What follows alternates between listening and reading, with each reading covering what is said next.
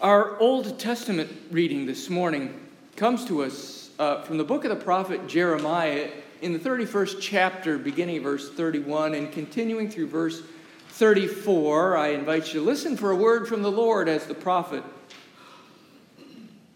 has these words for the people of God. "Behold, the days are coming, says the Lord, when I will make a new covenant with the house of Israel and the house of Judah, not according to the covenant that I made with their fathers in the day that I took them by the hand to lead them out of the land of Egypt, my covenant which they broke, though I was a husband to them, says the Lord. But this is the covenant I will make with the house of Israel after those days, says the Lord. I will put my law in their minds and write it on their hearts, and I will be their God, and they shall be my people. No more shall every man teach his neighbor and every man his brother, saying, Know the Lord. For they all shall know me, from the least of them to the greatest of them, says the Lord. For I will forgive their iniquity, and their sin I will remember no more." Here ends this reading from God's holy word. Our New Testament reading this morning has to do with the triumphant entry of the King. But in the Gospel according to John, in the 12th chapter, beginning at verse 20, this has already taken place. We find ourselves in Jerusalem hours, maybe minutes after Jesus has come into the gates of that city. And I invite you to listen for a word from the Lord as it is there written. Now, among those who went up to worship at the festival were some Greeks. They came to Philip, who was from Bethsaida in Galilee, and said to him, "Sir, we wish to see Jesus." Philip went and told Andrew. Then Andrew and Philip went and told Jesus. And Jesus answered them, "The hour has come for the Son of Man to be glorified. Very truly I tell you, unless a grain of wheat falls into the earth and dies, it remains just a single grain. But if it dies, it bears much fruit. Those who love their life lose it, and those who hate their life in this world will keep it for eternal life. Whoever serves me must follow me, and where I am, there will my servant be also. Whoever serves me, the Father will honor." Here ends this reading from God's holy word.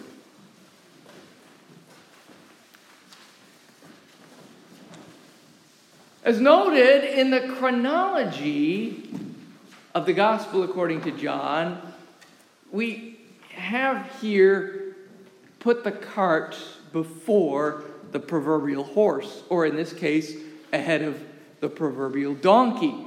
For the festival that is being referred to here at the start of our reading was the Passover of the Jews. And if we had looked at the preceding section of text, we would have read the story that we will read next week. The story of Jesus' triumphant entry into Jerusalem on what has become known as Palm Sunday. But as that is the text for next week, we'll save it and skip ahead to the events that took place after Jesus has arrived within the walls of that great city. Here in the fourth gospel, we are told this involves being sought by at least some in this crowd who were there for the festival of the Passover, who were not Jews, but Gentiles.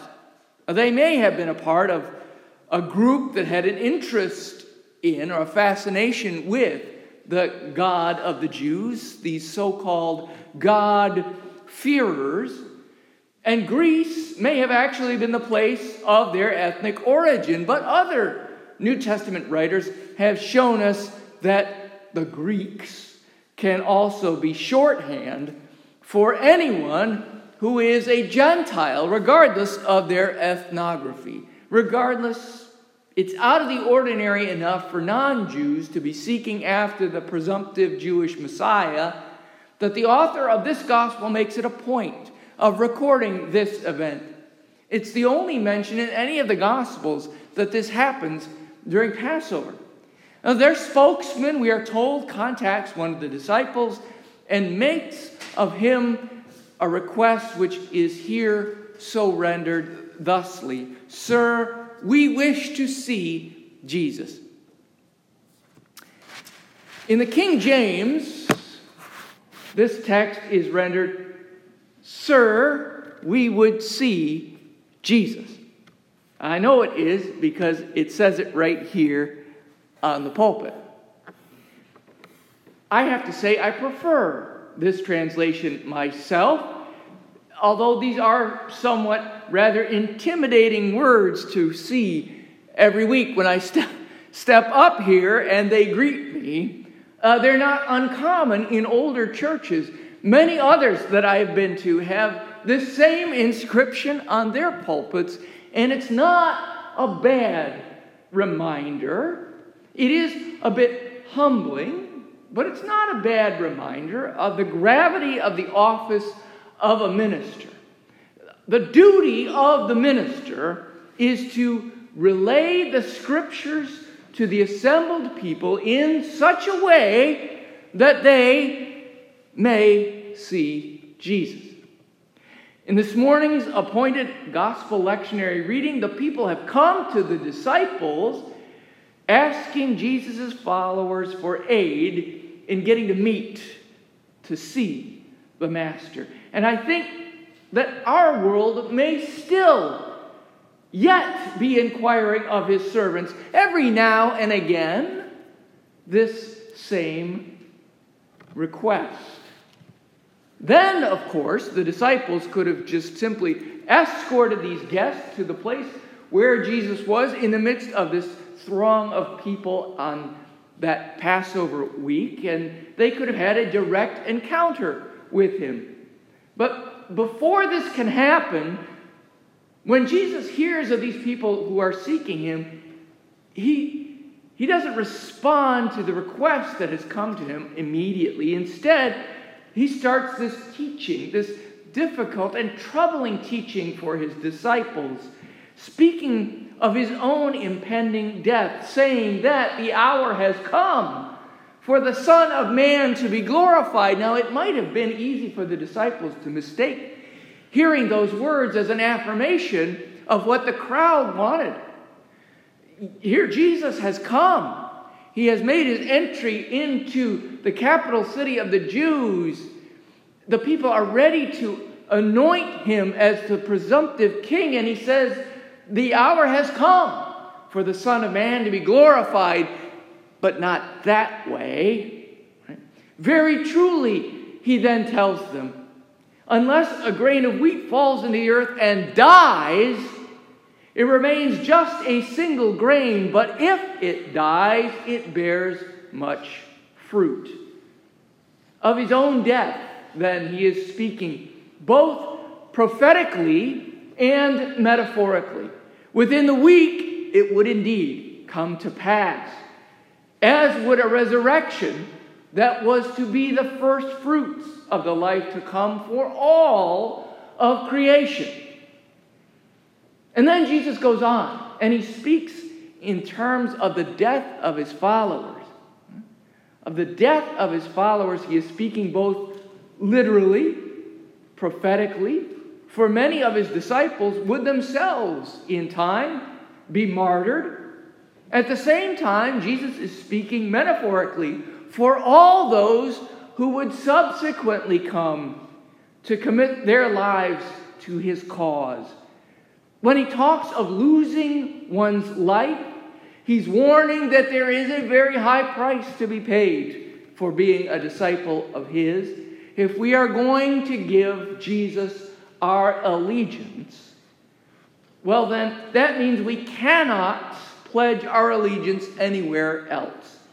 Not to Caesar, as the empire required, not to Herod, as the Jews might have preferred, not to self, as we continue to have a fondness for doing even today.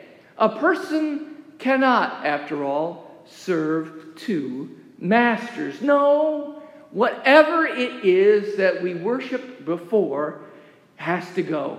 Whatever we held as most important before has to go. Whatever dreams we had for ourselves have to be let go to die, so that a new set of dreams, those cast by God, can become the source of our affection and our operation. The imagery of the grain is at once both simple and complex. It is stark, and yet it is hopeful. We, like the individual seeds, well, we are only capable of so much on our own, but we have been endowed by our Creator with a wealth of gifts. To bring them to light, we have to offer them back to our Maker and our brothers and sisters in the world through our dying to self. That's the hard outer shell that keeps our true potential from being unlocked. That's the self. This is so countercultural, isn't it?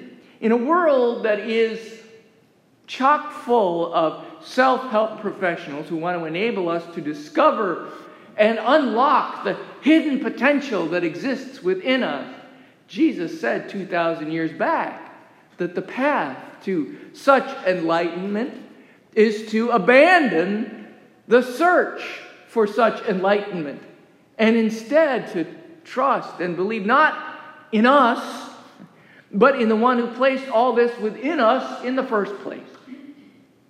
Even Jesus himself wasn't capable of doing all that he was uniquely qualified to do and specifically chosen and charged to do by the Father had he not made his own will subservient, had he not put self aside so far that he was willing to literally die to bring new life to all of creation.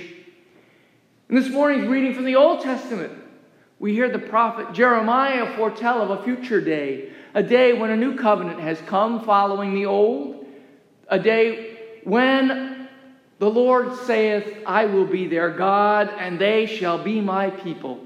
And the knowledge of the law of God will no longer be found only on engraved tablets, but instead it will reside within the minds and the hearts of all of God's people. But to live into that knowledge, and for the God who gifts us with this divine law, we have to die to our own gods first. We must cease being our own people if we are to be his people, if we are to be the church. The church is only the church when it exists for others. Dietrich Bonhoeffer wrote while in prison, awaiting his own execution. Put another way, we are the people who have been created to be only when we are not the people we create ourselves to be. We have been created in the image of God. The vessel does not get to tell the potter what it wants to look like. Sir, we would see Jesus. The world still occasionally asks from time to time, what is the faithful response of his disciples today? We are the ones who have to mediate the presence of Jesus when we hear this plea. We are the ones who are called to speak Jesus, to live Jesus, to show Jesus for those who have come wanting to see Jesus. I have with me this morning a copy of a letter that came in this week from Steve Adkins, our local sponsored missionary. He's sent us an update. You'll hear the full update next week as part of our Moment for Mission, but I just wanted to lift out of it a little teaser. This week, he writes, much of the lost world may never enter our church buildings, yet our assignment is to help point them to Jesus. A couple of images that help me visualize this process of living into this new life that is not our own come from the arts. One is a 16th century magnum opus of Matthias Grunewald, a German painter. Over the span of about 4 years, he worked on a series of panels which were set in intricately carved frames done by another enormously talented artist of the area. The Eisenheim altarpiece, as it came to be called, was installed in a monastery that specialized in the treatment of plague victims, lepers, and others with skin diseases, in a region where my ancestors hail from, outside of Colmar in Alsace. I would have included for you an image of this remarkable work of art on the cover of this morning's bulletin, but the work is so expansive that such a small cover as we have on our bulletin would do it no justice at all. I invite you to look it up. On one of the central panels, Christ is depicted on the cross with his mother and John standing off to the sides. He has his arm elevated and his finger is pointing to the one on the cross. This disciple is memorialized in this piece as pointing to Jesus. The second illustration is musical and much more contemporary. In fact, the song referenced is a fairly new release within the last few months by a singer-songwriter named Zach Williams. You may hear it if you tune into a local Christian radio station or if you listen to music online. The title is A Little More Like Jesus. And the refrain from it goes like this: a little more like mercy, a little more like grace, a little more like kindness and goodness, love and faith, a little more like patience, a little more like peace, a little more like Jesus, a little less like me. Demonstrating these things may be easy to sing about, but it's a very tall order indeed, for Jesus himself tells those who desire to follow him, to imitate him, that it involves our death. We simply cannot be the things, the people we are called to be without killing off our own will. On this, the 5th Sunday in Lent, it's a very appropriate time to face this sobering fact. The life of Christ is leading to a cross on Calvary, a place where the ominous words of Jesus will come to fruition, where the power of evil will do their utmost to assert their authority. So too our life in Christ is leading us into the valley of the shadow of death.